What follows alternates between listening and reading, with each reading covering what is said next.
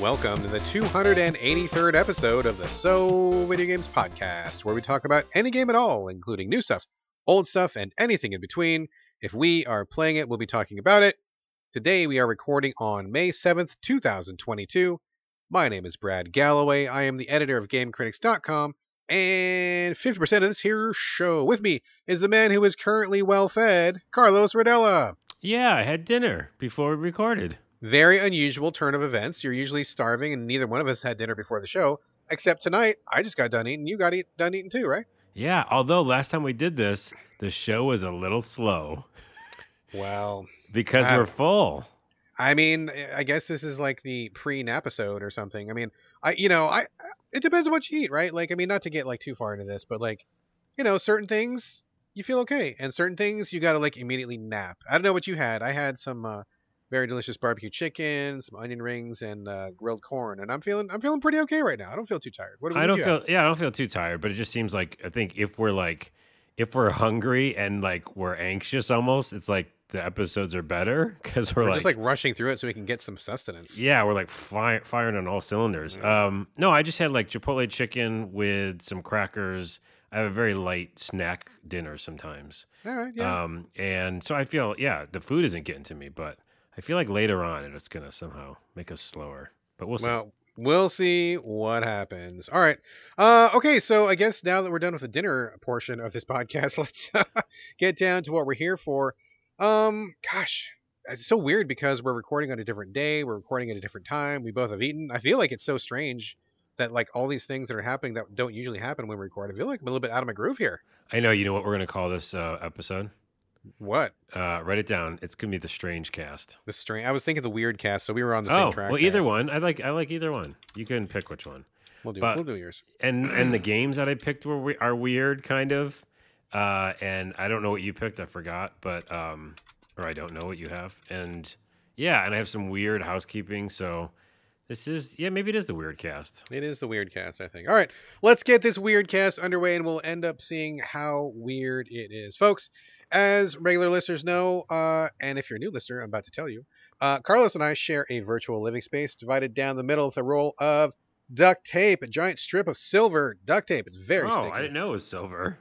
I've always imagined it being silver. What did you think of it as? Black? I thought it was blue, like your old school, Blue. Yeah. Interesting. Now, I've always thought it was silver. Whenever I think of duct tape, I think silver, but I guess it could be. Well, tonight it's blue today. We took out the old strip, put in a new strip. It's blue in honor of Carlos.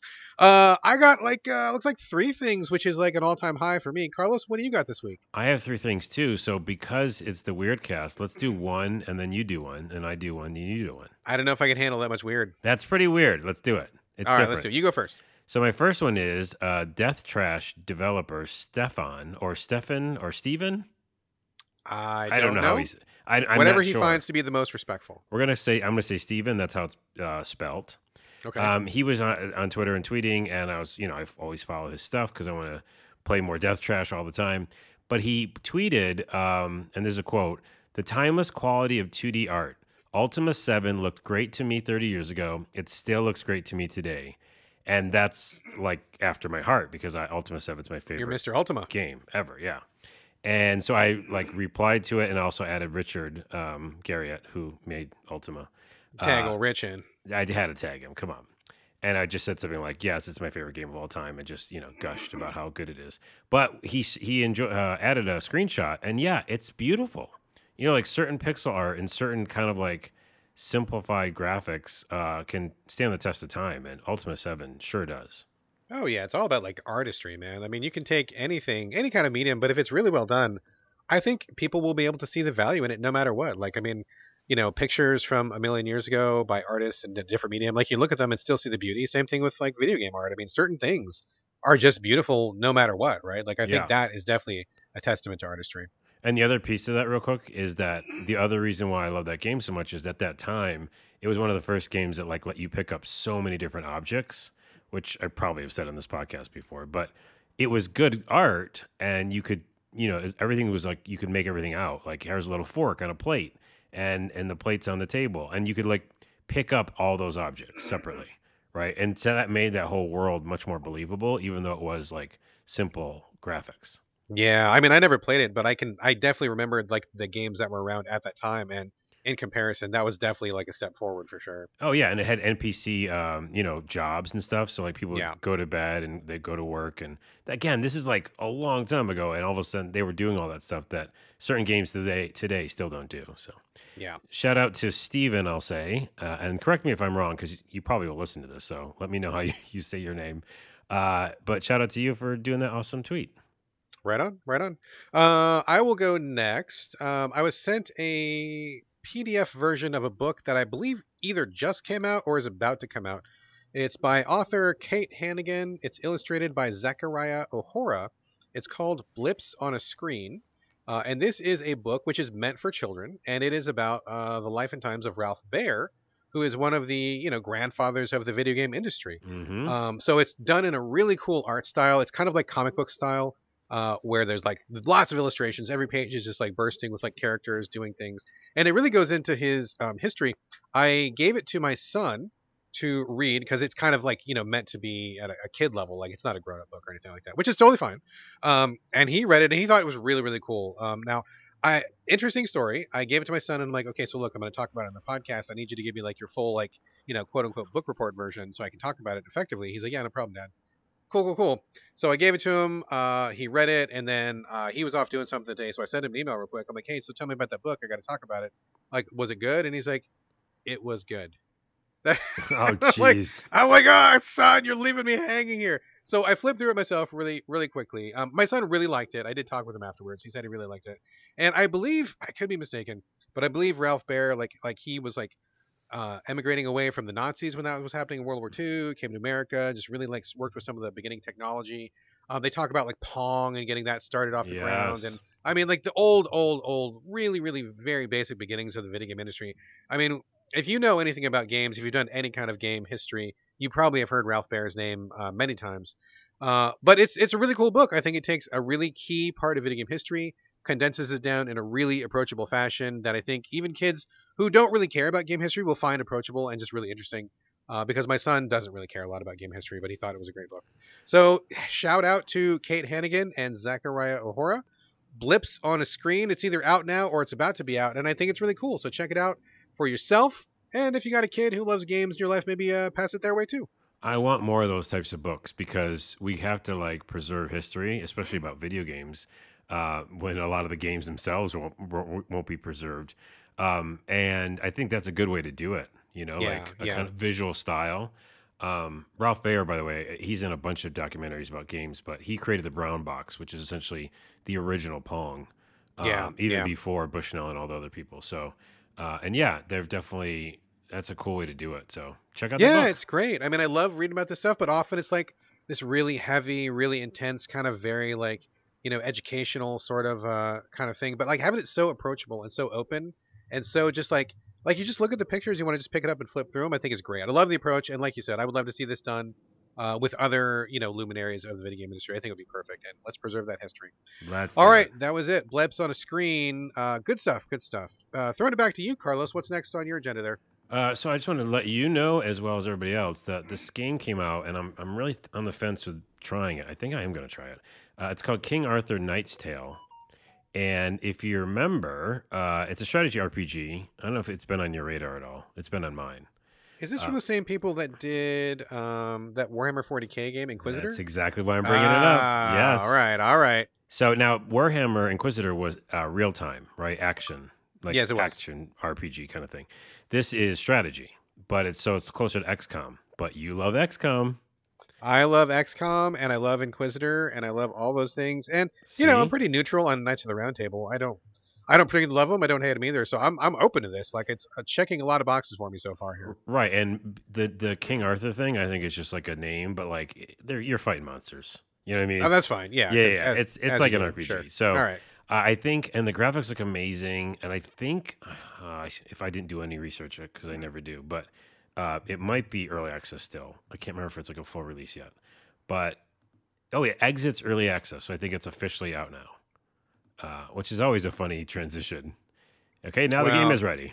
I mean, it's funny you say that, and we can talk about this a little bit later in the show. But like, even when it exits early access, it's not really out of early access. It's like, for me anyway, as we always refer to, like 6 months afterwards, maybe even a year afterwards. That's when it's really done. So I'll Yeah. check it out for sure, but I don't believe that it's done right now. Well, anyways, check it out either way. I'm interested. And again, we like where it's coming from. The developers of Warhammer Inquisitor, a game we both loved. So Yes, everybody absolutely just check it out. love that game. Yes, check it out for sure. Okay, back to me. Let's see here. Okay, so we talked about what was that game that you were talking about last week? The Peggle, not Peggle, but the other one. Peglin. Peglin. Yes, that's Yeah. what it is. Thank you. So we talked about Peglin on the show last week, and listener Stephen Thompson Jones, hello Stephen, sent us a tweet either yesterday or maybe early this morning or something, and he was like, "Hey, you guys talked about Peglin, and I wanted just to throw out this game called Round Guard." He's like, "I didn't hmm hear you guys mention it in the context of that discussion," and the reason for that was because I don't think that I had even heard of it. Carlos, were you familiar with Round Guard? I wasn't, and I saw that tweet as well, and I'm gonna retype it into Google because I didn't check it out yet. I looked it up last night, or maybe it was this morning, and looking at the screenshots, I definitely had never seen it before. It was not familiar to me, but it looks kind of like Peggle, but instead of a ball, you've got a little circle-shaped character, but they also have like little weapons, and you're kind of like shooting this character around a screen. It seems like there was also level ups or some kind of power ups, and it was also a roguelike structure. So it seems definitely like something that I would like to check out. And I want to say a big thank you to Stephen for not only for listening, so thank you very much.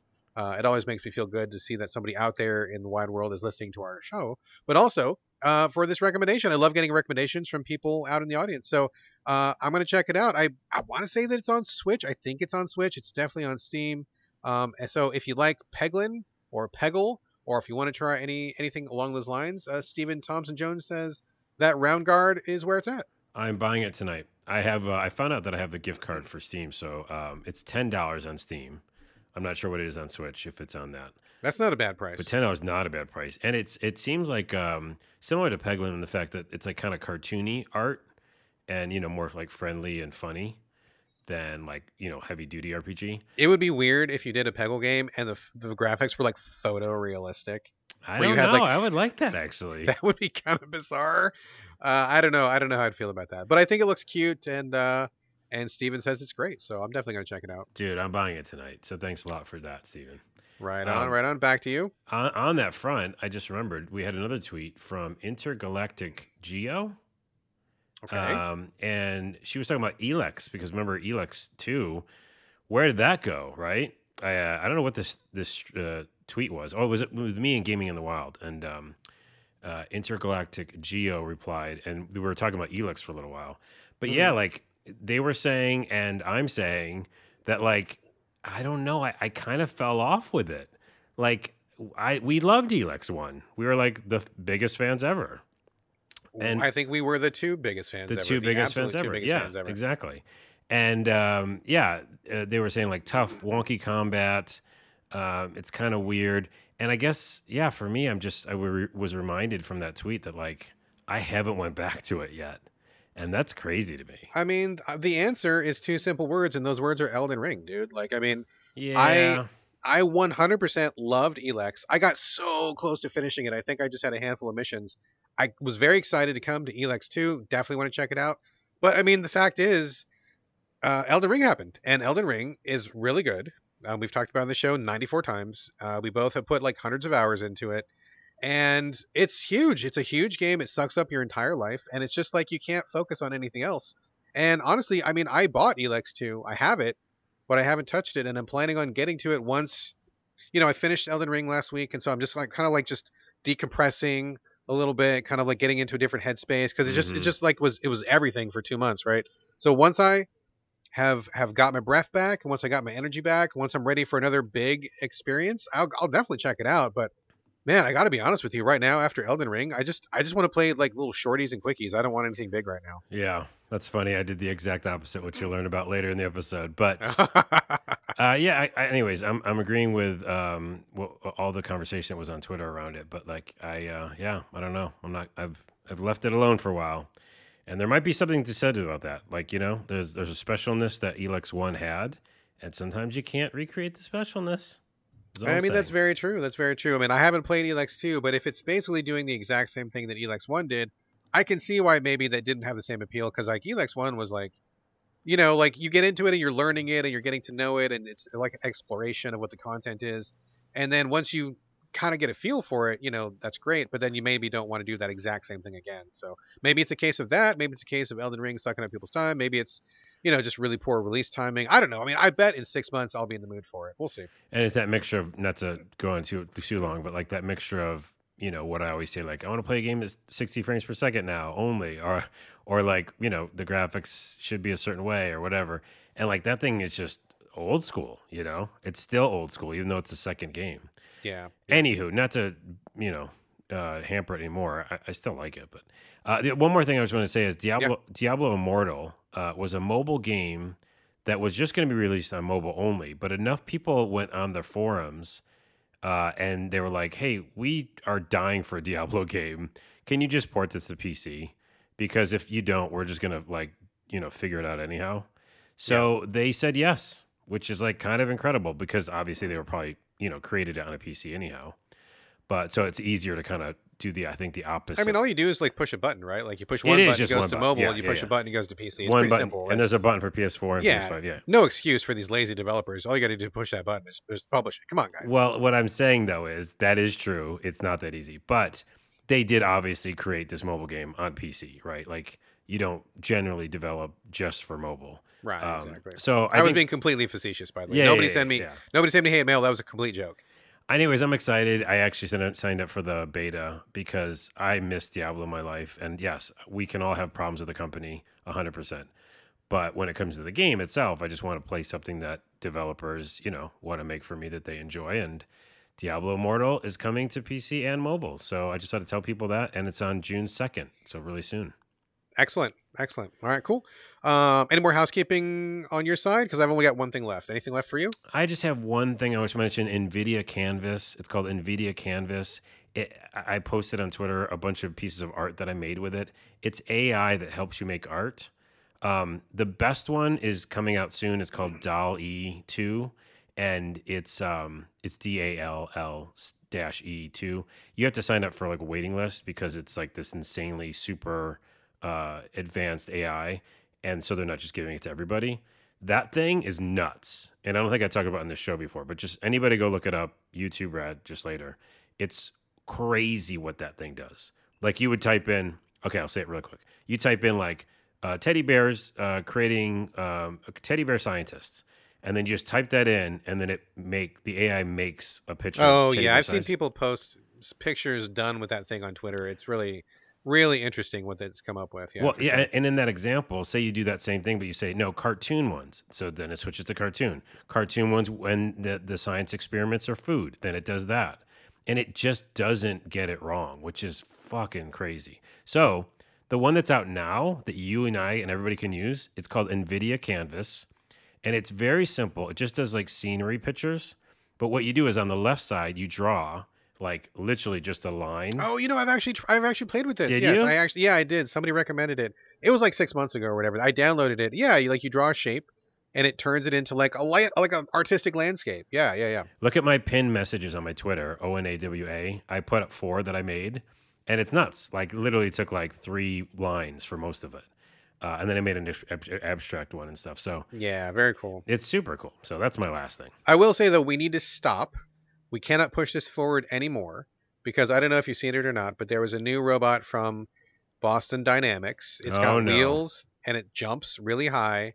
It can parkour, and it's like, what's wrong with us? We have made so many movies about robots that turn on their human masters, and we are rocketing towards that future. Yeah, where we're going to have this artistic AI who thinks that we're not artistic enough as a species. They're going to implant it in this parkour body with wheels, and they're going to come fucking kill us over and over and over. We got to stop. We've got to stop this bullshit. Please stop with the robots. Please stop with the AI. We do not want that future. That's a funny take to be like, the robot's mad at your artwork. It's like, I don't like how you draw. Look at me. I can draw a teddy bear anytime I want. Your teddy bear looks like shit. Your aesthetics are bullshit. Yes. And because of that, you now will die. Yeah.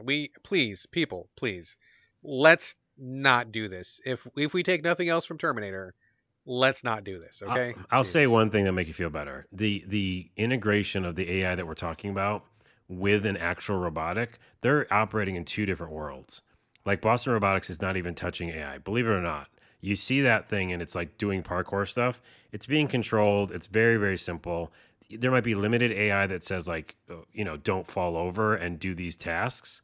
But to my knowledge, they're not like those two companies aren't, mixing. They I mean, could, but they're not right now. all it's going to take is one creative person with a lot of money. It's only, I mean, they're just about 5 seconds away from strapping guns to those dogs that they put out. And so Oh, somebody's going to get geez. some That better is true. AI. I mean, it's like, we got to just knock it off. Okay, All right. enough of that. Knock it Enough of that. off. Final piece of housekeeping. I just want to take a quick pause and give a quick, I don't know what I want to give. I mean, not a quick. I mean, I guess I just want to say, happy anniversary to my wife.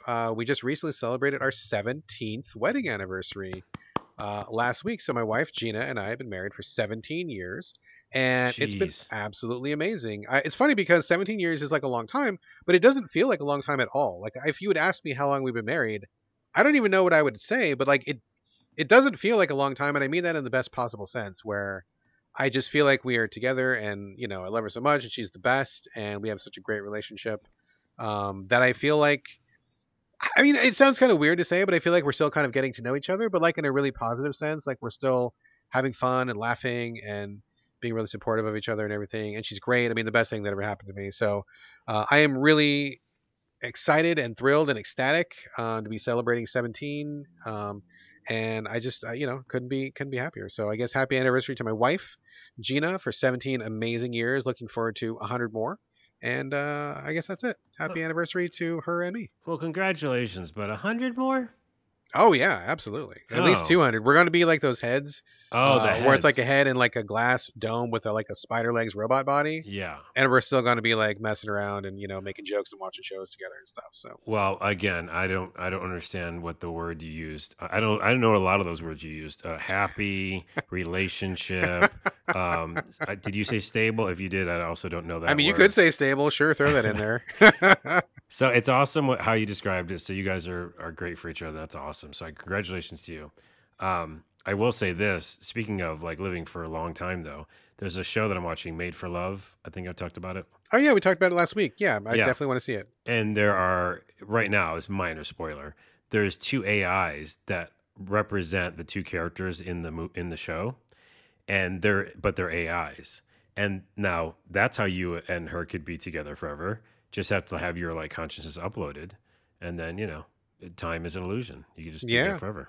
That reminds me of Upload. Have you seen Upload? Yeah, I finished the second season. I love it. Oh man, I love Upload. Yeah, that's another one too, where you die and then you get uploaded to this like AI, heaven place. Although you got to like pay a bunch of money to stay there, which sucks. But interesting shows, interesting concepts. I'm looking forward to getting uploaded with my wife at some point in the future. Yes. And I'm looking forward to like paying a couple bucks and getting those washboard abs I've been after all these years. That'll That's be nice. Kind of true. give myself a little upgrade. You can upgrade yourself, and you Yep. guys will both be made for love. There Oh, we go. pulls it around. There we go. Okay, I got nothing else for housekeeping. Carlos, you good? Nope, let's do games. All right, let's move it on to games here on episode 283, The Strange Cast. Carlos, we're going to start with you.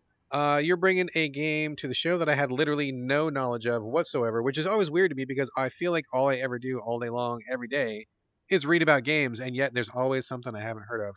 Leave it to you, my good friend. Tell us about Thymesia, the PC demo.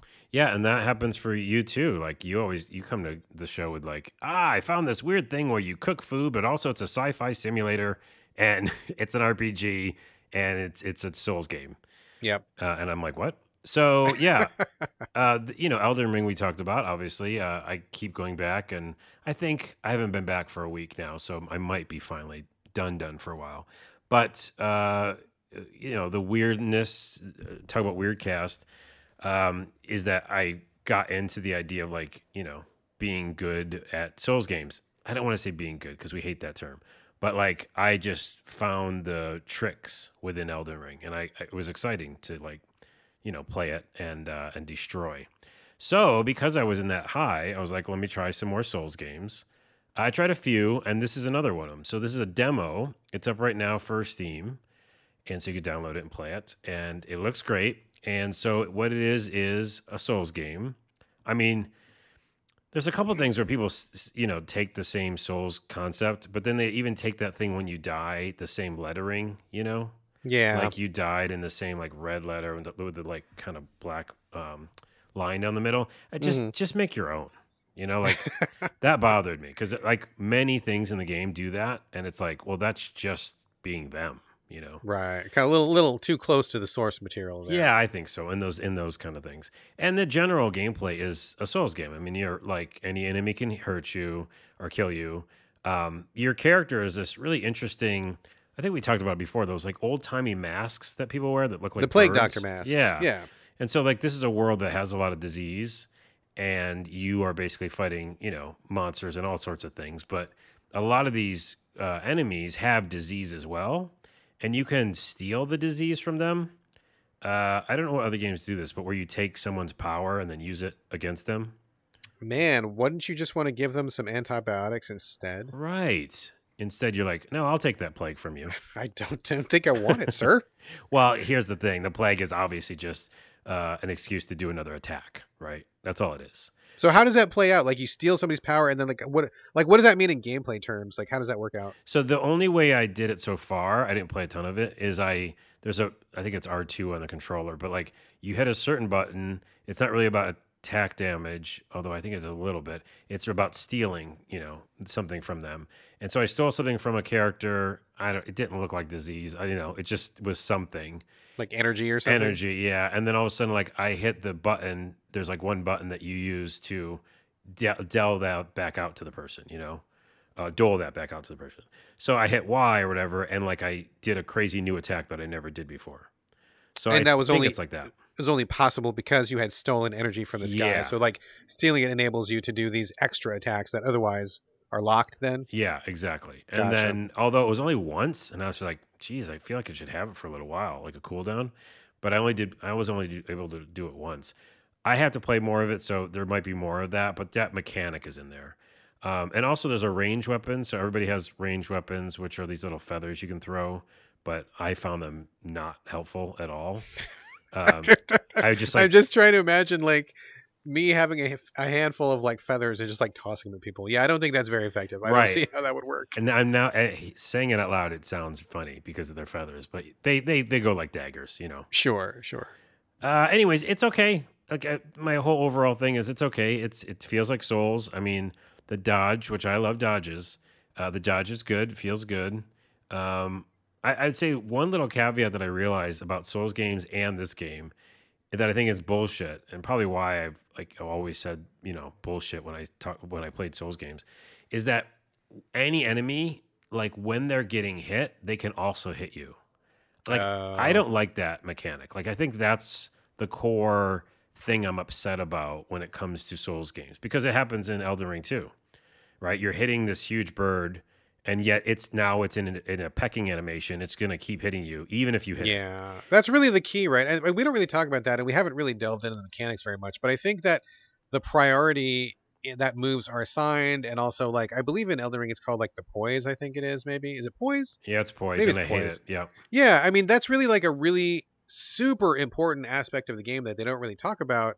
And if a big creature has a lot of poise, they're going to attack straight through. You can't interrupt them. But if you have a big sword and you're hitting somebody smaller than you, like you will interrupt them because you've got more poise than they do. I mean, it's a cool system when it works, but definitely when it's not right, or if a game doesn't get it right, like what you're describing here, that sucks. That is a big no-no. Like you need to have some kind of way to like interrupt attacks so that like when you play, you can implement your attack strategies. If you're just blindly whacking each other like that's no good. Yeah, I mean, okay, I'm going to go on record, and this demo remind me of why I don't like it in Souls games. I don't like that at all. Like, I don't even, not one bit. Like, I don't want that poise system. I don't want it. I think that's just silly. What did you want instead?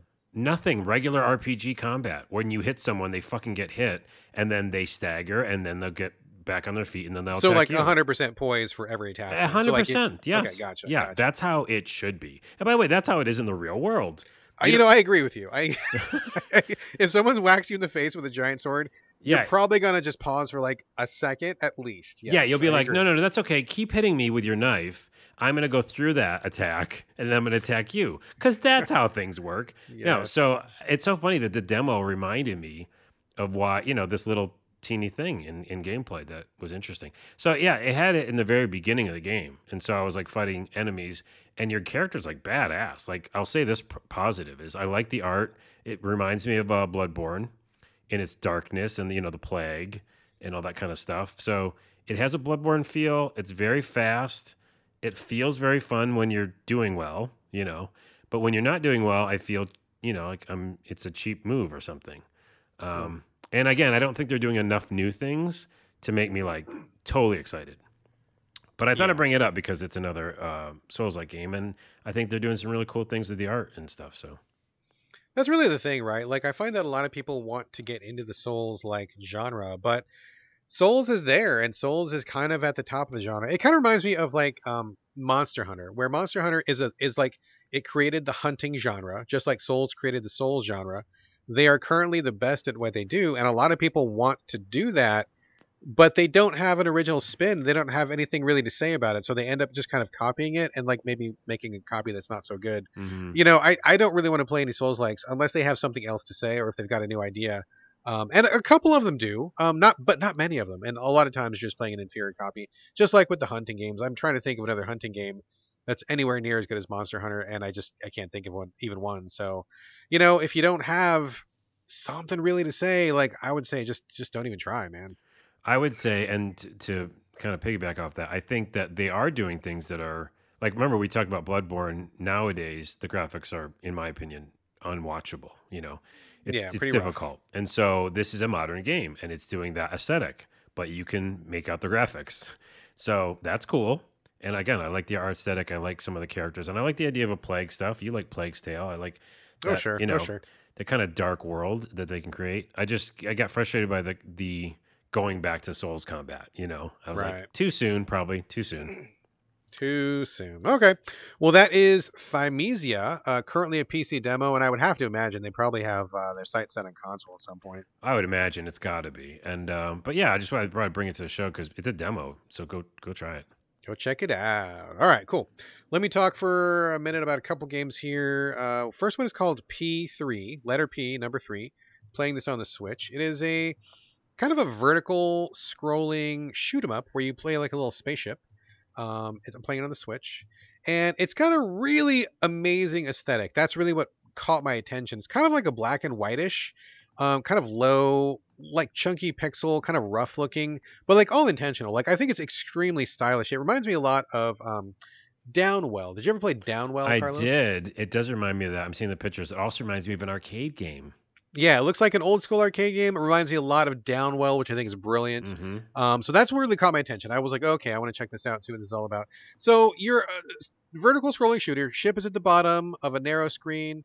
Bad guys come at you from the top. And the gimmick to this game, well, there's a couple gimmicks. The first one is that you only shoot when you're moving. So if you are holding still, you are not shooting. There's no way to shoot. You have to shoot by either moving left or right. And when you are moving, that's when you shoot automatically. So that is already kind of a challenge. You can hold down left and right together, and you will hold still, and it'll shoot like a super beam. But then you're immobilized and you can't move because you're planted where you are. So that is also another challenge. To use your most powerful gun, you're kind of a sitting duck. So that's a very unconventional control scheme, which already has a lot of challenges built into it, as I'm sure any shooter fan can probably imagine.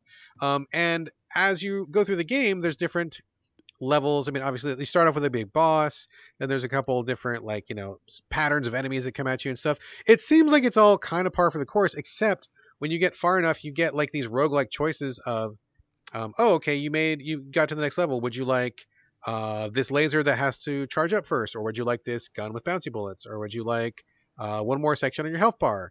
So I think that's pretty interesting, and so you have to make your choices as you go forward. On paper, you would think this would be totally my jam, but ultimately, I feel like it's really, really, really, really difficult. I did not make it very far, and I got frustrated really quickly with this one.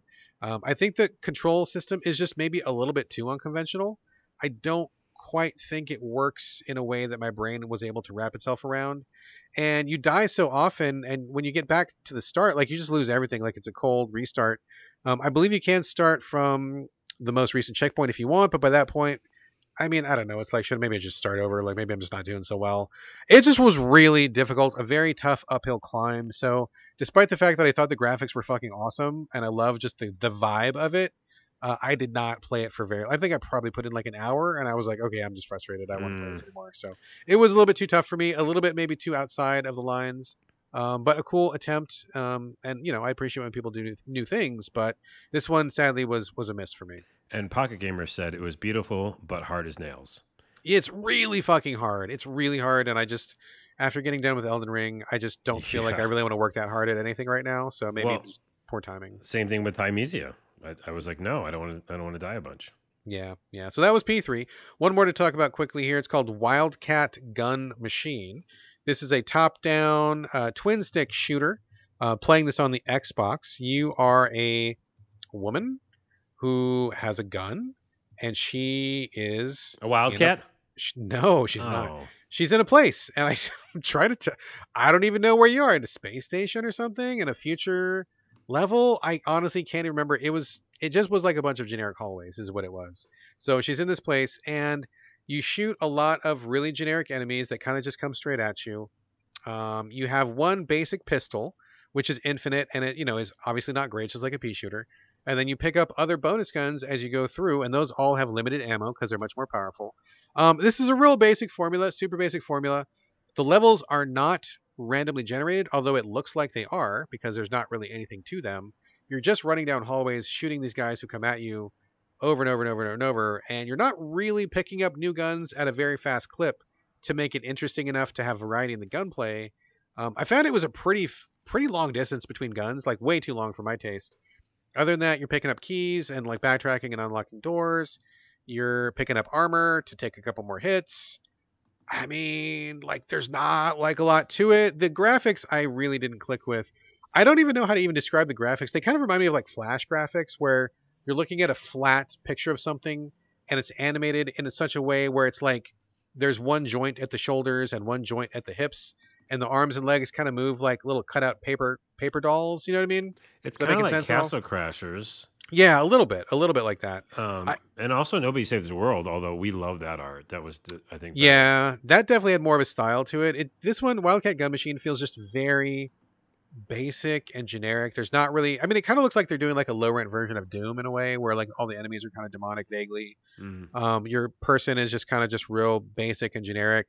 The only other twist to this is that if you, I don't, it's like, I guess, kill a certain number of enemies or something, you power up a meter, and then for a minute, I guess you turn into the gun machine where you get like armor and you have infinite bullets for like, I don't know, 20 seconds or something to like get you out of a panic. But it takes a really long time to build that up.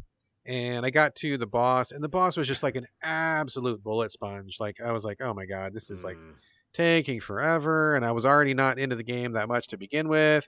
I mean, real talk, dude, this is the kind of game where I'm like, and not to be mean, not to be rude or insulting, but it's like, why did you make this? Like, what was your thesis in making this? Not right? to be rude or excited, but why did you actually make a game? Well, I mean, okay, so like let's just for a minute, like the simple fact of making a game is very difficult, right? And just like writing a book or making a song or making a movie, doing those things is really difficult. And I think that you have to make those things to teach yourself how to do them. You need the experience of producing something, of going through the process. That's all amazing. But there is so much competition out there today. No matter what you're in, movies, TV, books, music, there's so much competition that if you don't have something that's dynamite, if you're just making a thing, I don't know that that's really enough reason to like release it unless it's got a hook or some kind. And I fail to see what the hook here is. It is just, twin stick top down shooter 1.0. Like I just don't see why I'm playing it, It So, seemed like in the trailer I like the trailer where they show the cat, like an yeah, actual real cat, yeah. and I saw a screenshot. It showed like something that you win is like a cat related. So I'm wondering how the cats come into play. There was a cat in the game. It was like, I think it was like a save point or something. I mean, whatever. It was just window dressing. Like, it wasn't anything really integral. And I almost think they're using cats just as the hook Right. because people like cats, which is not a great way to put out your game. So, I mean, not to be cold and brutal or anything, but like with so much competition out there, like you got to really have a cool idea. And I just don't see what the idea here is. It is just top down twin stick shooter, period. And that's just not enough these days. So I played it for, I don't know, hour and a half. And I'm like, okay, I got it. I'm good. And I don't need to put any more time into it. So, All right. Wildcat Gun Machine. There you go. Carlos, over to you for a game that I'm actually very interested in. We talked about it earlier in a preview sense. I believe the game is out now, and I'm seeing a lot of people in my timeline talking about it in pretty positive sense. Trek to Yomi. This is the black and whitish sort of samurai themed game where you actually surprised me by describing mechanics that I had no idea were in the game. So now Hmm. that you've put more time into it, I would love to hear all about it. Yeah, it is super cool. Now we can talk about it. I think it's going to Game Pass today or soon. Oh, really? I didn't realize it was coming to Game I think it's Pass. going to Game Pass. Yeah. Awesome. Don't quote me on that. I think it might already be up there. So go check for that. And by the way, for you, yeah, it's a highly recommend for me already. Okay, cool. The preview, I couldn't really say too much. Obviously, I said I liked it in some sense, but this is a phenomenal game. And so I've seen a couple mixed reviews, and I think a lot of the only negative stuff, to get that out of the way first, is that it's short. But you and I both know we love a short experience. That is not a negative to me. No Not way, no how. neither of us. And so with the amount of games we look at or play, or just the amount of time we have in our life, this is a beautiful thing. I think it's a work of art, and it's over. I didn't finish it, but I'm, again, probably pretty close to the ending. I think it's about 5 hours of a game. So yeah, that's great for me. I mean, that's perfect, dude. A 5-hour game, if it gets in, gets out, says what it wants to say, that's beautiful. It moves so quickly, and I'll tell you a little bit about that story with minor spoilers, just to kind of get people into it, because I think everybody should play this. But also, Flying Wild Hog is the developers. I'm not sure what they did before. I was always going to look that up. Let me look it up, because I know that Shadow name. Let me look it Warrior. up. Shadow. Oh, yeah, that's right up your alley. I know. Again, Shadow Warrior 1 and 2. I didn't like 3 as much, but and they worked on Evil West, which I don't think I've played. Anyways, this is a black and white, like you said. Now, most of the time, 2D side scroller, but when you're doing combat. But when you're not doing combat, you basically can look at this game through many different angles. A YouTube video that I always watch called Skill Up, his channel, he described this game as looking through scenes in a Viewmaster. Which Interesting. Yeah, Okay. I thought that was a very eloquent way to put it, because basically this game creates these little moments. And so at times you're going 2D left to right to fight other people, like, samurais. And then every once in a while, like I told you last episode, you put away your sword and you go to the next screen, and it could be like Silent Hill or those old school games where it's fixed camera and you're kind of just like moving across the screen. Right. But the screen and all the angles are totally different each time. And they're all artful and masterful and beautiful. And there's stuff in the foreground, like blurred out. And one of them times you're controlling your character and you're just like looking through a window. It's almost like you're like the character, an NPC, like watching the action. So like every little scene is masterfully done. I mean, it could be the simplest thing, like walking over to a cart, but it's like a different totally angle, like a 3/4 angle. And like there's fog rolling in, and you have to go really, really far away from the screen, and then it switches angles, and now you're in the next screen. It's hard to explain without just seeing it, but it's all these little vignettes. And so when you're not doing combat, like I said, you're just exploring, and it's limited. You're talking to some characters, and you're getting collectibles, and you're upgrading yourself, like getting more stamina, getting more health. And that kind of happens all along the way. But to our earlier point, it doesn't overstay its welcome, because it starts off when you're a little kid. It very quickly, I think in an hour or less, moves on to when you're grown up. Okay. And then you kind of like get flashbacks of when you're a kid. And it's just doing all this like seamlessly. And everything has urgency. Like won't spoil the story, but there's always like problems, and the character's always running to go do something. But you're just doing it quickly. You're going around the corner. You're picking up a new, stamina boost. You're going around the corner, picking up a health boost, and you're getting better, and you're like seeing more of the world. And then the minor spoiler is, there's some supernatural elements. Okay. And I didn't know that going in, and I think it's good that people know that, because it's not just like fighting other samurais. It's not just a straight up samurai game. There's a No, little bit more to it takes a real fun switch all of a sudden, and you're like, what's happening now? And that was like an extra piece to love this game for. So I can't recommend this enough. It's a perfect little experience. I love that it's short. The combat, by the way, is a little basic. I mean, there's like combos. You can block. There's a strong attack, a weak attack. There's, like I said, there's combos. There's a bow and arrow, and there's some throwing knives. But in general, it's a pretty simple combat system. And there's bosses too. So there are definitely bosses. And there's shrines that like give your health back, when you're low. I love this game. Great checkpoint system. amazing art aesthetic. Like one of my favorites. I can't explain how good it looks. It's made for black and white, or they call it grayscale, and you can just tell like there's silhouette moments. There's moments of the characters running by, those like screens. You can Yeah. just see your silhouette of you, Yeah. and you're still controlling the character. You're fighting behind the screen now. So where Ghost of Tsushima added a black and white mode, this is the game that was built for black and Like white. it was meant for it. Yeah, Yeah, yeah. exactly. This is a beautiful, beautiful game. Man, that's amazing. Okay, cool. So I was, like I said, I was seeing lots of people speak very highly, but I haven't seen very much criticism at all.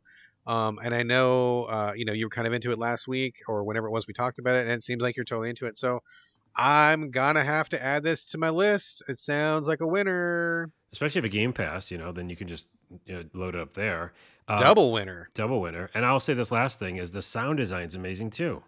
Like truly, if you put the headphones on, which you really have to, not just sound effects, but like a lot of the story is there's people are crying because a lot of negative stuff is happening.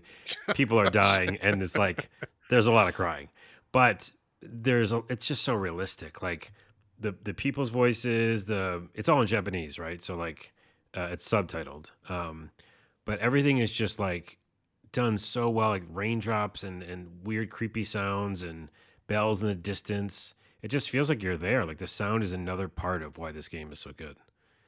Excellent. Yeah, I can't recommend it enough. 9 or 10 out of 10. Like it's just really, really awesome. Dang. Okay. Well, this sounds like an absolute winner. I'm gonna have to add this to my list for sure. This is Trek to Yomi, possibly on Game Pass, but I believe it's out on every console and on PC right now. I'm pretty sure you can get it anywhere, I think.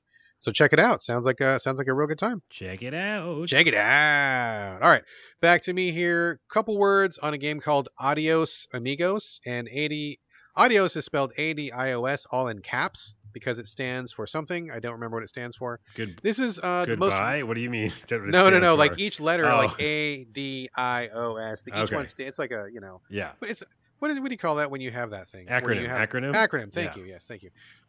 So Adios Amigos, it's an acronym for something. This is the most recent version of a game that's actually been out for a while. I played the original version of this, I want to say 2-3 years ago. And I feel like it just pops up every now and again, like the developers keep trying to get it out there. It's a neat little game where you play a space, I don't know, person, astronaut of some kind, and you have a little ship with you. You are trying to get back home. You're like lost in space, and so your ship has fuel and it's also got health. You yourself have health and also like a little energy thing, and you get into these little 2D galaxies where like you can see the galaxy map. It'll be like a sun with like 3 or 4 planets orbiting, and you can see like the little circle orbit of the planet. And it uses physics. So like, you jet forward in your little ship and you've got inertia. You've got to like figure out, well, if I jet this much, it'll push me past the planet, but I got to like come back, and like, where's the gravity well? Like you're always fiddling with like the gravity, trying to get to where you're going with like spacey physics. But it ends up being a 2D game where when you get close to a planet, you got to get out of your ship. You can jump. You've got a tiny little jetpack, and you collect 2 things. Number 1, more fuel and energy for your ship and for yourself. And number 2, you're collecting like data. Once you have enough data by touching weird objects or lost technology or aliens or something, you collect enough of those.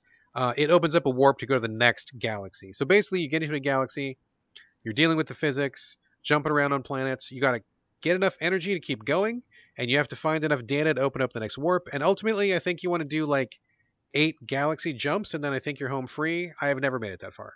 But I think it's a cute game. I think it's kind of fun. And right now with Adios Amigos in this most recent version, they have added like a whole multiplayer aspect where I think 4 people together can work to collect items and collect energy and to kind of support each other in this game.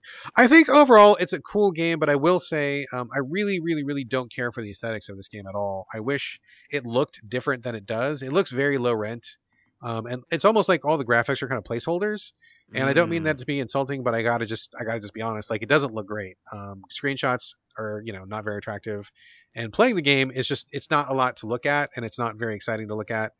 So I don't care for the graphics very much. And I do feel like Honestly, I feel like it's pretty hard.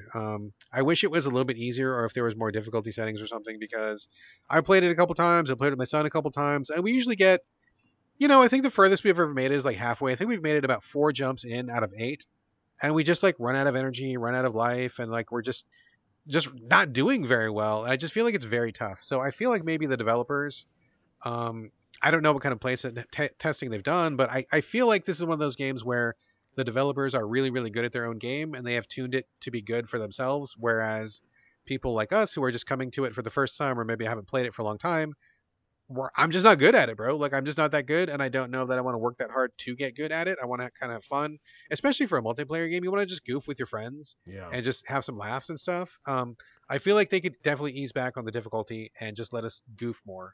Not enough goofing going on. So it's an okay game. I like the concept of it, and I like the approach of trying to get to the center of the galaxy or whatever. But it's just kind of hard, and it kind of sucks some of the fun out of it. And I feel like this game should be more fun than it is. It almost looks like the graphics are kind of like claymation, but they're not, which is really weird. Yeah, it just doesn't look great. I just wish they would make it look a lot better, look sharper.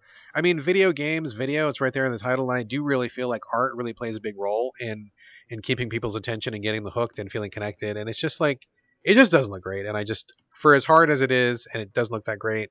And if you're not having fun with your friends, and I don't know, I feel like it misses the mark a little bit. But I feel like the core of it is really good. Just a couple tweaks, and I feel like it could get somewhere. And to be forever Yeah, optimist like I am, art is subjective though, because like there's definitely been times where you like are like that art is garbage, and I was like I like it. very true, So very true. but I I mean, also don't like this art. So I agree with you on this game specifically. all right, so that's Adios Amigos. Let's talk about a game that you actually brought to this show like a while ago, like maybe last year. I don't know if you even remember it, Carlos, but you brought to the show Rogue Lords on PC. Do you remember this game? I do. It's on Game Pass, isn't it? I believe maybe it's on Game Pass. I'm I playing it feel on like Xbox. I saw it show up somewhere. Maybe it was PS5, but I mean, it is on PlayStation, it's on Xbox, it's also on Switch. So now is the console release of ah, Rogue Lords, which spent quite a while in early access, and then it was released full version 1.0 to PC. I believe it was last year. I feel like it was a while ago, like at least 6 months or maybe even a year ago. I'm looking it up. Um, I'm looking it up. yeah, so this is a deck builder roguelike where you play as the devil himself, and your characters are famous, I don't know, like monsters from history. Like you start off with Dracula, the Headless Horseman, and Bloody Mary, and the very next character you unlock is like the Lady in White. So they use famous like literary monster characters or just well-known monster characters as your team. Each one has different abilities. Dracula, of course, has like life-sucking abilities. The Headless Horseman is like a really tough kind of tanky character, has big hits. Bloody Mary has a lot of bleed effects, as you might guess. So you put together a team of characters, unlock them as you go, and it's a roguelike. So you do your best to make through a run. Structurally, it's very similar to something like Slay the Spire, and it's funny because Slay the Spire is a great game, and I love it, and I think it's really really good. Ultimately, it was a wonderful game, but it's been so influential in terms of deck builders and any roguelike deck builder that's come after it. I never would have expected it, but like literally every game that's been put out since Slay the Spire has taken something from Slay the Spire, and I feel like this game takes a pretty fair amount from Slay the Spire, but in a good way. Um, you go through these maps. You can choose which path you want to go. Sometimes there's a battle, sometimes there's an item, sometimes it's a heal, sometimes it's a question mark. That could be anything, etc., etc. You get the idea. When you get to these fights, I think they're pretty well done. Number one, I think the art, speaking of art, as we have so much in the show, I think the art is really great in this game. It's really polished. Yeah. It almost looks like 2D hand-drawn art, but it's actually 3D models, which is really attractive. Like the animation comes through, it looks real sharp. It's got kind of a black and white-ish look to it. Most of the characters don't have a lot of color, but I think it really works in their favor. Like it's very striking. Well, there's a lot of Um, red too. there is a lot of Yeah. red, but black and white and red I think is a good combo. It looks good. And the combat system is really interesting, where you have, I think, like 6 energy points per round, and you can divide those up between any amount of characters that you want in any way. And so, like, one character will attack for 2 points, one will attack for one will defend for two. As long as you've got ultimately spending 6 points per round, you can do whatever attacks or defense that you want, whatever spells. You collect items along the way, artifacts that can like change things. You also have story challenges where you'll happen across a villager and he needs help. And do you help him or do you kill him? Or you'll come across a merchant, and the merchant's got an artifact that he doesn't realize what the value of it is. Do you trick him, or are you honest with him? Or do you just kill him? So you have a lot of story challenges that will buff your character in certain ways. I remember liking them, by the way. I mentioned that in my first review. Yeah. Because it like really broke up apart like this thing that you said we've seen before. And I feel like those kind of little story elements helped a lot. Yeah, I love the story elements. I think that's really great. I think the combat is really well done. The only one thing that I will say that I find question mark about the combat, I feel like maybe I don't like it, but also I fully admit that maybe I don't fully understand the impact of it. When you're going through the battles, you can use, like, so let's say for example, Dracula has 5 attacks. He's got 2 scratch attacks, he's got a bat attack, he's got a scream attack or whatever.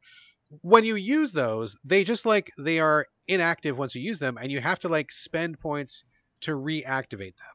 So I guess honestly, I'm not really sure what the value of that is, because it doesn't seem like your enemies have to re-energize their attacks. It seems like they're just attacking. So I guess I'm not sure why my characters have to reactivate their attacks. Like once Dracula has done his 5 attacks, he can't do anything. So you have to like take a turn to like recharge him, which uses some of your energy. So it's not like you can recharge Dracula while somebody else attacks. Like you have to take that energy that would have otherwise been an attack and recharge Dracula so that he attacks next time. Yeah. I guess I'm not sure why they do that. And I've only done maybe 3 or 4 runs. I haven't beaten the game yet at all. So I guess I'm still trying to figure out like what is the value of that? Is it because the characters are too strong? Is there some kind of pacing thing that I'm not picking up on? I guess I'm not sure. And a question for that: isn't this the game where you also have to like divvy up your action points with all the people? Like they don't have their own action points, right? Exactly. Yeah, you got 6 for like your whole team. I didn't like that. I didn't like that part of it. I don't mind that part so Really? much, but I am questioning why I have to recharge my attacks. That's the one thing where I'm like, well, I'm not sure. I'm gonna keep putting some time into it, but like I like the combat so far. I think it's really well done. It also takes another cue. One of the best things that Slay the Spire ever did for the industry, and I hope everybody in the world copies this, is that they just keep the tooltips available, because you can't remember every symbol, every icon, every little status effect. Like it's hard to remember all that stuff, especially if you're not playing this game 24/7. So if you just mouse over one of these items, it just tells you, oh yeah, this status does +2 attack, or this status will make you lose a point or something. Like I love that it does that. Slay the Spire did that perfectly, and every game since then that copies it, good on you, because having those tooltips available, so helpful. Do not make me like go into a screen. Don't make me look it up on a wiki. Just tell me what the fuck they do. So I appreciate that. Overall, I think this game is great. I'm really actually having quite a lot of fun with it. I love the art style. I love the combat system. There is a persistence system where even if you lose, you earn experience that goes towards unlocking permanence. Just unlock the first character, and then I'm unlocking a permanent power for her the next time. So even if you lose, and you're going to lose, you still feel like, okay, well, I got something done. I got one step closer to, being a little bit more powerful. So I appreciate that very much. And of course, the one thing that I didn't mention is like the game's big hook is that since you are the devil, and maybe you'll remember this, Carlos. I was just going to say this. You forgot the main part that I like. I know, right? Yeah. Like to me, that's not even the main part. And honestly, I don't even really like that part that much. Since you play the devil, you have devil power, and what that means is like you can basically cheat. So you start with a limited number of it's like 100 devil points or something. And let's say that Dracula does his attack. He runs out of energy. He can't attack anymore, but you're like, damn it, if I could only attack one more time, I could win this match. You click a button that puts you into devil mode, where Satan makes his power felt in the real world, and he just like recharges your ability. And it costs a couple points. If you get down to 0, you lose. But so like you can do that. You can like recharge your abilities. You can take life away from enemies. Like if there's this guy who's just like a tank and he's got way too much HP, click into devil mode. You move the devil's hand over to that guy's life bar, and you can like scratch some life off of him and make him weaker. Yeah. Or you can affect different things. I'm having a little bit of a struggle with it right now. I know the basics of it, but like there's a couple devil abilities where I'm like, they showed it to me in the tutorial and I don't remember how to do it. And I'm like, what combination of buttons does this? I'm still trying to figure it out. I may have to do the tutorial again. But it's an interesting sort of a thing. I don't know that I care for it because I feel like it's maybe one system too much. Like one person I was talking to put it this way. They said, if the devil power was just purely a bonus, that would be fine, because then you could like use it to make it easier for yourself. But they felt like the game actually requires you to use the devil power. as one more resource to manage, and they didn't like that because it felt like it was like one extra complication on a game that already is complicated enough. Yeah. So I feel like I kind of agree. I don't think I feel like the devil power is a pure bonus. I feel like you do have to manage it, which I mean, okay, that's fair. They're upfront with it. They let you know about it. They teach you about it. Spend a lot of time in the tutorial about it. So I'm still kind of coming to grips with like all the nuances of this game. But like so far, early impressions are very favorable. Love the art. I really like the art style. I appreciate that there is some progression, but it's also kind of a roguelike, so each run feels a bit fresh. New characters to look forward to. I think I've got like maybe like 6 more characters to unlock, which I'm excited about. So, so far after 4 or 5 runs, I feel like it's a thumbs up. I feel like it's pretty good. Well, good. Yeah, I mean that matches my earlier review. I remember liking it, and I said the story bits and the devil bits, even if they're a little confusing, it's still like adding something different and kind of it's what's it called, fourth wall breaking. A little bit, yeah. It's like, oh, I'm just gonna literally take my cursor and just take away this guy's health, or like take the stuff he has and put it to me. Yeah, yeah. I think it's fun enough. I really like the story bits a lot. I really do like that mixed together with the combat, and the art style's cool. Yeah. So yeah, I think I'd put it like a solid 7 or something. I had a really good time with it. I just don't. There are some things that are a little overcomplicated, I think. Yeah, I agree. First impressions are still good, but I'm gonna see how it plays out. I'm definitely gonna put some more time into it. But so far, I like what it's doing, and I appreciate that they've got some new spins on the formula here. So that is Rogue Lords. It's on PC.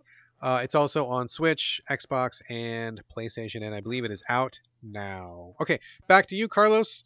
You surprised me with this one. This is a show full of surprises. A couple of games I didn't realize. And you've been dropping numbers. You've been scoring games this show, which you don't usually do. So I guess I nice have. surprise It's as a well. surprise cast. It's the number cast. Weirdcast. The strange number cast. Yeah. Tales of Zestiria. I was like, wow, where'd this come from? I wasn't expecting you to bring this to the show. So tell us all about how you came to play Tales of Zestiria right here and right now. Well, as you all know who listen to the podcast, I love Tales of Arise, the latest in the Tales series. Beautiful, amazing. Epic. It's one of my favorite RPGs. I think I said that in the show. It was in our top 10 list or whatever, You were a big fan, I remember. Yeah. So I love that game for a lot of things it does. Now, I didn't play a lot of the Tales games back in the day.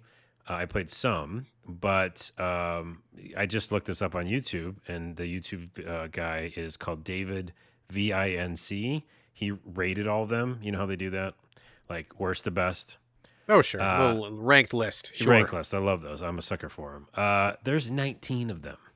Jesus. Now, to be fair, there's like 5 of those are like mobile, just DS or PSP or, not main consoles or something. Okay. I mean, I guess people are going to say that's a main console, but a lot of portables, versions of the game. Small scale versions, not like big box games. Sure. Yeah.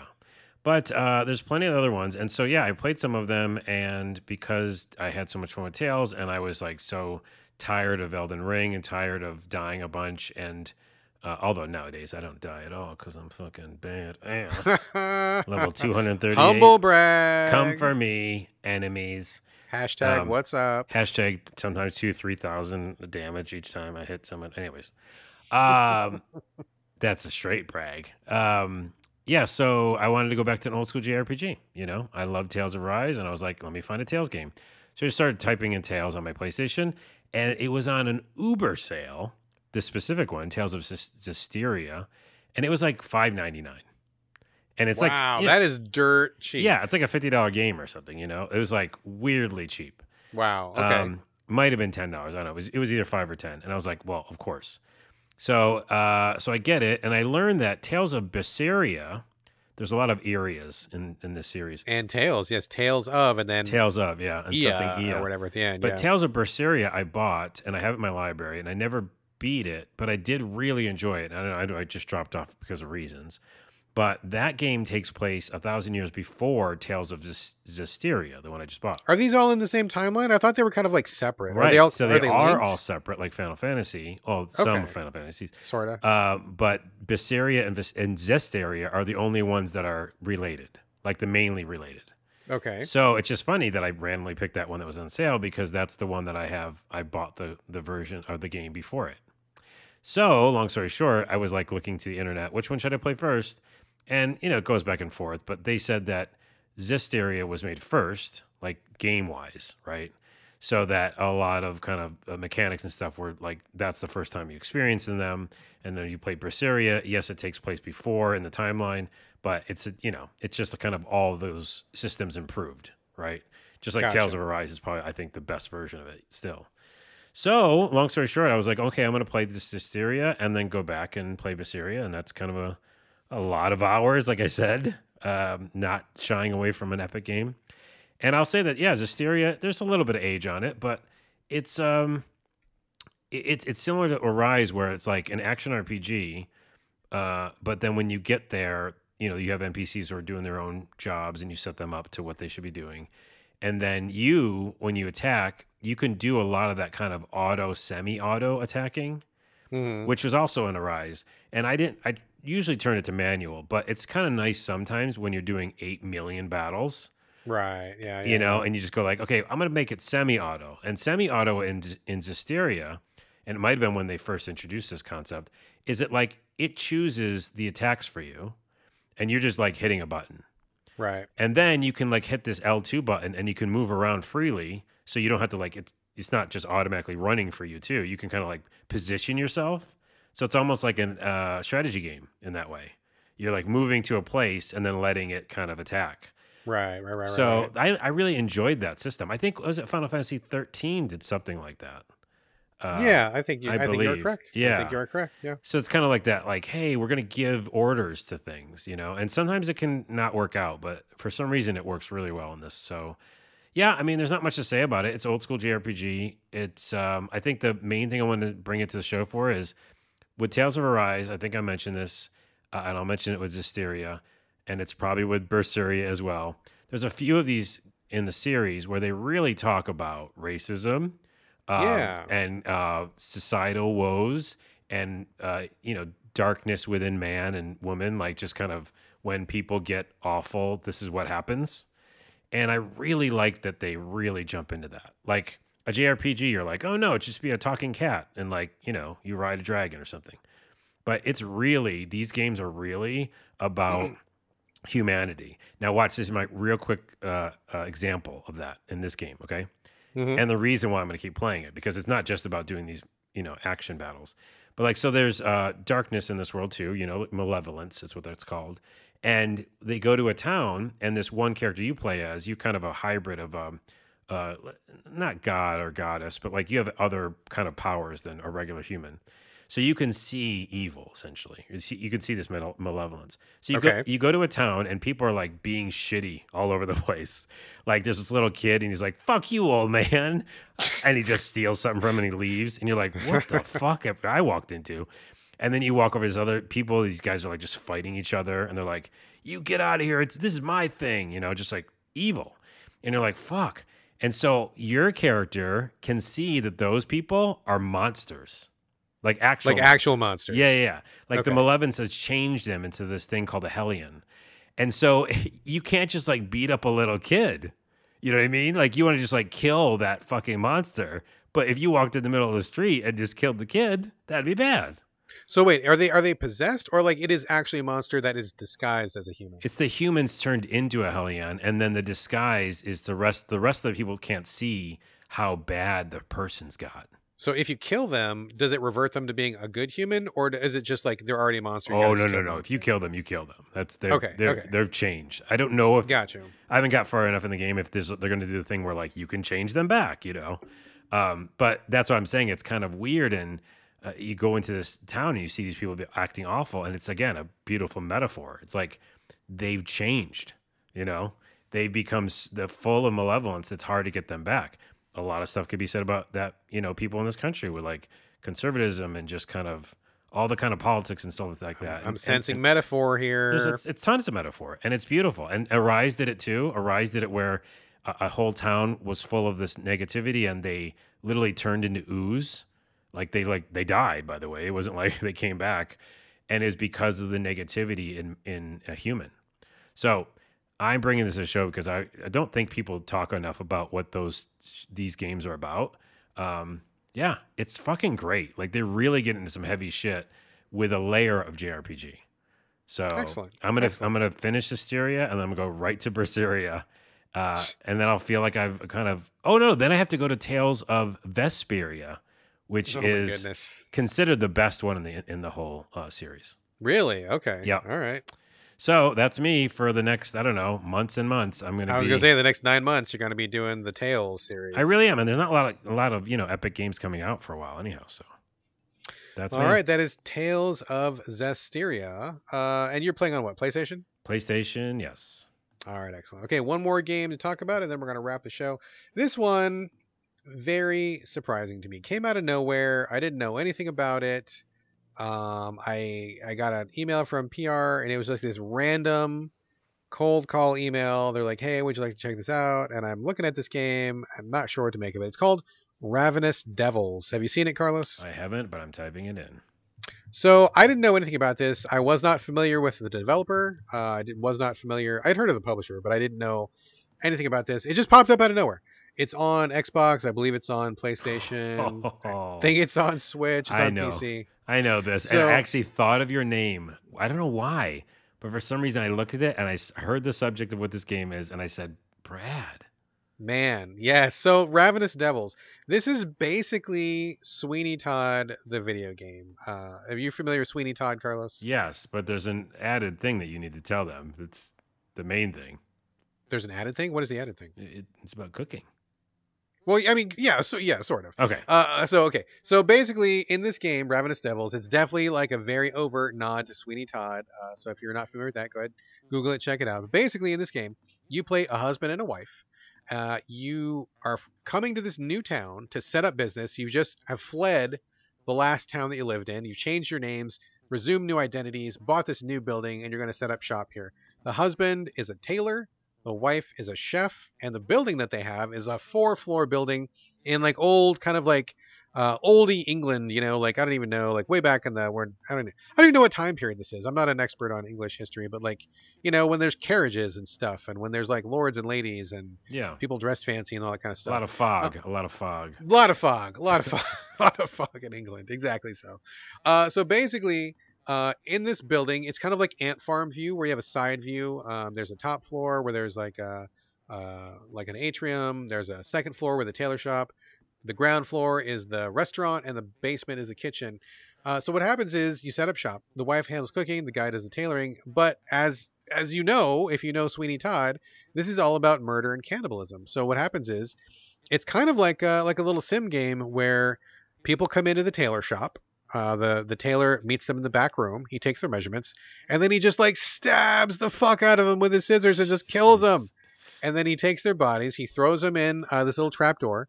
The bodies clunk all the way down to the basement where the kitchen is, and the wife is there, and she takes the bodies, hacks them up into like bits and bobs, hamburgers, lasagna, pasta, pies, whatever. And she makes all these kind of foods with human meat, and then she sends them up to the main floor to be sold. So that's basically what you're doing. You're managing killing the people. The clothes that they leave behind, the guy resews and retailers and sells the clothes. You are chopping up the human bodies, and you're making all sorts of different foods which have different price values. And then you're selling those in your shop. So it's all about a management sim where you have to like manage how many humans can you kill, and then what food should you make, how much money can you get from which food you're making. And then as you progress, you like unlock different upgrades. Like you can unlock a little garden for your top floor, so you can grow like potatoes and onions and tomatoes. So like add to your dishes to make them more valuable. You can eventually get like a helper who helps out in the main floor. He kind of runs the shop while you stay downstairs cooking. You can unlock. So you start with a meat grinder to make hamburger out of people, but then you can also get a sausage maker, and then you eventually get a steak table, a steak cutting table. And let me tell you, Carlos. The animation for when you're cutting human steak is fucking gross AF, dude. Like the first time I saw it, I was like, oh my God, I can't even believe that I'm watching this. This is gory, and I turned my stomach a little bit, dude. It was pretty intense. Well, this has got to be the strange cast because one thing, this is a strange game, but also you're saying this so matter-of-factly that it's like making me nervous. You're like, then you made your hamburger from the person. This is the grossest thing. But no wonder they moved town. So that's exactly it, right? Someone was onto them. They had to change their identities, move to a new town. They set up shop. So that's part of the game, right? Like you're killing people, you're making food, you're reselling their clothes, managing your store. But on top of that, there are also these little brief story interludes, and I really feel like a couple things are kind of genius about this game. So number one are the story interludes, where every so often you'll get like a little cutscene where you'll be talking to somebody in the town, or somebody will come visit you, and you just like kind of interact with them a little bit. It's only like a minute or so, like it's very short, but I really think those help sell the characters quite a bit, and it kind of humanizes them a little bit, and it kind of like gives a little bit more of a picture into like the world that they live in.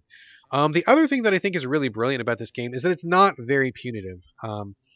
So you can do poorly in your shop, like maybe you mismanage your stuff, you didn't kill enough people, you made the wrong food or whatever. um, you're just kind of working towards things. Like you're not ever really punished. You're not really ever set back. Like you don't need to buy supplies. You don't need to like ever pay a penalty if you mess something up. And so I feel like, in contrast to like what a gruesome, weird game this is, it's actually really relaxing because you're not ever really like, oh man, I screwed up and my game is fucked and now I can't get, I'm stuck and I got to restart. Like it's just like, I had a bad day. That's okay. I'm going to reset the next day and I'll just do better the next time. So structurally, like it's very positive in that you're not punished and you can just keep working towards your goals. And if you have a real bad day, it's totally fine. You just try again the next day and it's okay. So for such a dark, cannibalistic, like nihilistic game, I think it's Yeah. strangely positive and strangely relaxing in some ways. It's like the mechanics are super relaxing. It looks like it's from the trailer and what you're Yeah, describing. yeah. But then like I still don't think I could play it because it's like I can't get past the whole you're gonna kill people and make the food out of them thing. Man, some of the animation is pretty gross. But I really liked it a lot. I mean, it's a small game. I think the whole game in total is probably like 5 hours, maybe 4 or 5 hours. You can unlock most of the stuff to your shop, like before you're even done with the game. There's other stuff you can unlock. There's a couple little bonus objectives, but it's a very small game. But I feel like that was really good. I tweeted about this earlier, and I said this was really the perfect game for me to get into after Elden Ring, which was so huge, so many options, open world, so many things to do, so many secret bosses. In this game, it's like it's all right there. Like it's very straightforward. You're just making food over and over. You're sewing the clothes over and over. It's pretty repetitive, but I say that in a good way where I came to grips with it really quickly. I mastered it pretty quickly, and then it was about what did I want to do? Like how did I want to run the shop? And it was just a very small kind of capsule experience where I could jump in and it was relaxing and I knew what I was doing and I felt like I was making progress. And just from a structural design, I feel like it was really brilliant. They made a lot of really great choices. So I liked that a lot. I thought the graphics were great, great tone. The only thing that I will kind of knock it for a little bit, and not too much because I really think this game's awesome. I will knock it for, I wish there were a couple choices. There were a few times when a story scene came up and I really felt like, okay, am I making a choice? No. And then I was like, well, are they tracking what I've done? Is it perhaps looking at what I've done so far and then making the choice for me? And I don't think so. I think all the story is pre-programmed. I don't think that there are any choices, which to me is a little bit of a bummer because I would like to play this again. It's such a short experience and it was so fun that I would totally play it again and make different choices if there were different choices, but I don't think that there are. So I feel like they missed a trick by not giving you more choices. Like, for example, there's a boy that you meet. I'm not going to spoil everything about it, but let's just say that you meet this kid. He's kind of a street urchin sort of a guy. Oh, do you mix them up with urchins? Is the urchin I'm dinner? not gonna spoil anything, Right. but you can make a choice and you get an achievement. Oh, sorry. Let me take that back. You don't make the choice, but something happens to him that is an achievement, and I'm like, well, if that's going to be an achievement, I didn't really do anything other than play the game. I wish that it was a choice that I could have had with this urchin kid. Yeah. So I'm not going to say which way that went, but it seemed like that would have been a really easy A or B, C or D kind of a thing. That wouldn't have been too crazy. But I mean, it's a small game. Seems like a very limited budget, but I feel like everything they've done here was smart. I feel like every part of the game works, and it's not huge. I would like to see a little bit more to it, but overall, I gotta say, I really had a great time with it. I thought it was so fun, really gross and dark. I appreciated the theming of it, and the mechanics were great, and just overall. Oh, and the best part, this game's $5, dude. Yeah, It's $5. it's good value. It's so cheap. It's like, I mean, this is probably one of my favorite games of the year so far. It's so weird and so gross, and it was so, I don't know, like charming in a way in terms of game design. How it just felt really welcomed to play it. And if you don't have a problem with the subject material, I feel like super positive experience. I'm gonna. I know I didn't play it, but I'm gonna say something that you said earlier in the show. Like, you wonder like why someone made a game.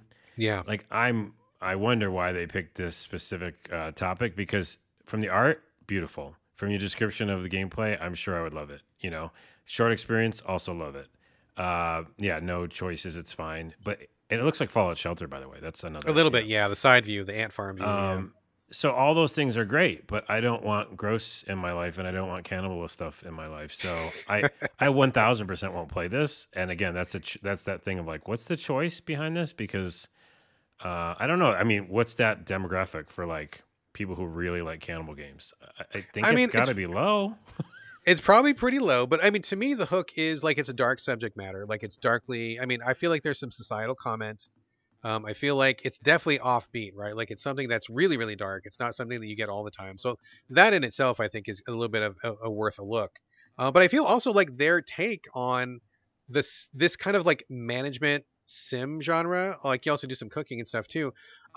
Mechanically, I didn't really talk about this, but I feel like their system of how they design the game, switching the cursor between multiple floors and being able to manage different things at the same time, is really well done. Like I was able to, without a mouse, like using controller, navigate through this. And I feel like structurally they had some really brilliant breakthroughs here, where I feel like other games could take some lessons from what this game is doing, just in terms of how you work the mechanics. How do you have three different characters on three different floors doing the same, doing something without a mouse? I feel like that part came really well. So I feel like in terms of that, also really successful. And for me, I'm always in the market for an interesting story that tells itself in a short period of time. In and out in 5 hours. To me, I feel like this game was worthy of existing. I feel like it's great. I had a wonderful time with it, and yeah, it's gross. And even, I mean, God, the steak table, dude. Like, do not Google the steak table if you don't want to puke. No, I'm not gonna. It's pretty harsh, but I feel like overall, great stuff. I loved this game. I'll let you. I'll let the resounding from the So Video Games podcast message be that people should check it out. But I will say that it totally looks like, especially from the art, that it should just be a vampire game. Like it just feels like, oh, they're vampires and they move around and they eat people, but maybe they don't cook them up into a hamburger. They just like drink their blood. Yeah, I know that's like very small differences, but yeah. Anywho, strange game. Strange cast. I love Ravenous Devils. Love that game. Had a great time with it. Finished it. Loved it. Okay. Anyway, asterisk. Sweeney Todd, the movie, but Tim Burton movie.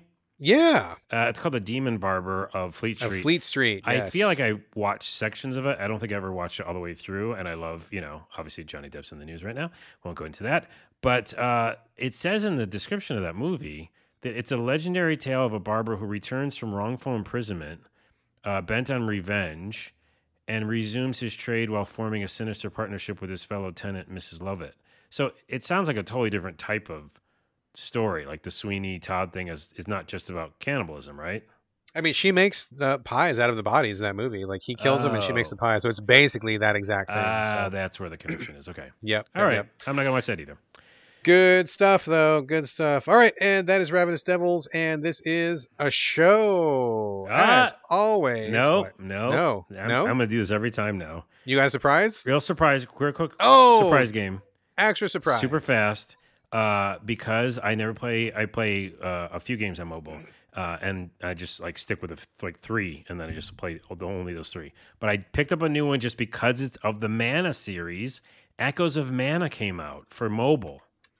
Never heard of it. Tell us all about it, sir. Just real quick, because we don't have a lot of time. But it's you hold your phone sideways, whatever that view is, right? So it's not top down, or whatever they call it.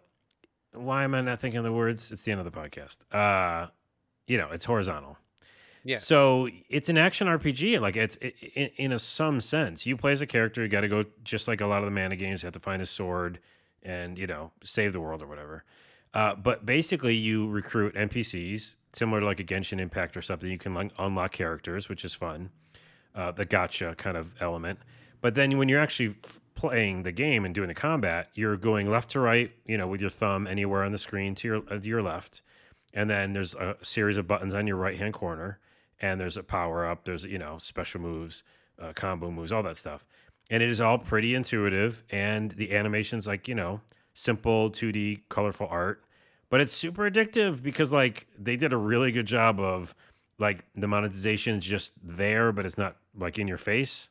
You can like play and you don't really, I haven't run out of energy or all that bullshit, coins or rubies or anything. Right. I just feel like I'm just playing, and yeah, I can get better, and I've lost a couple battles, but there's all these little short vignettes, and those are the levels you're in.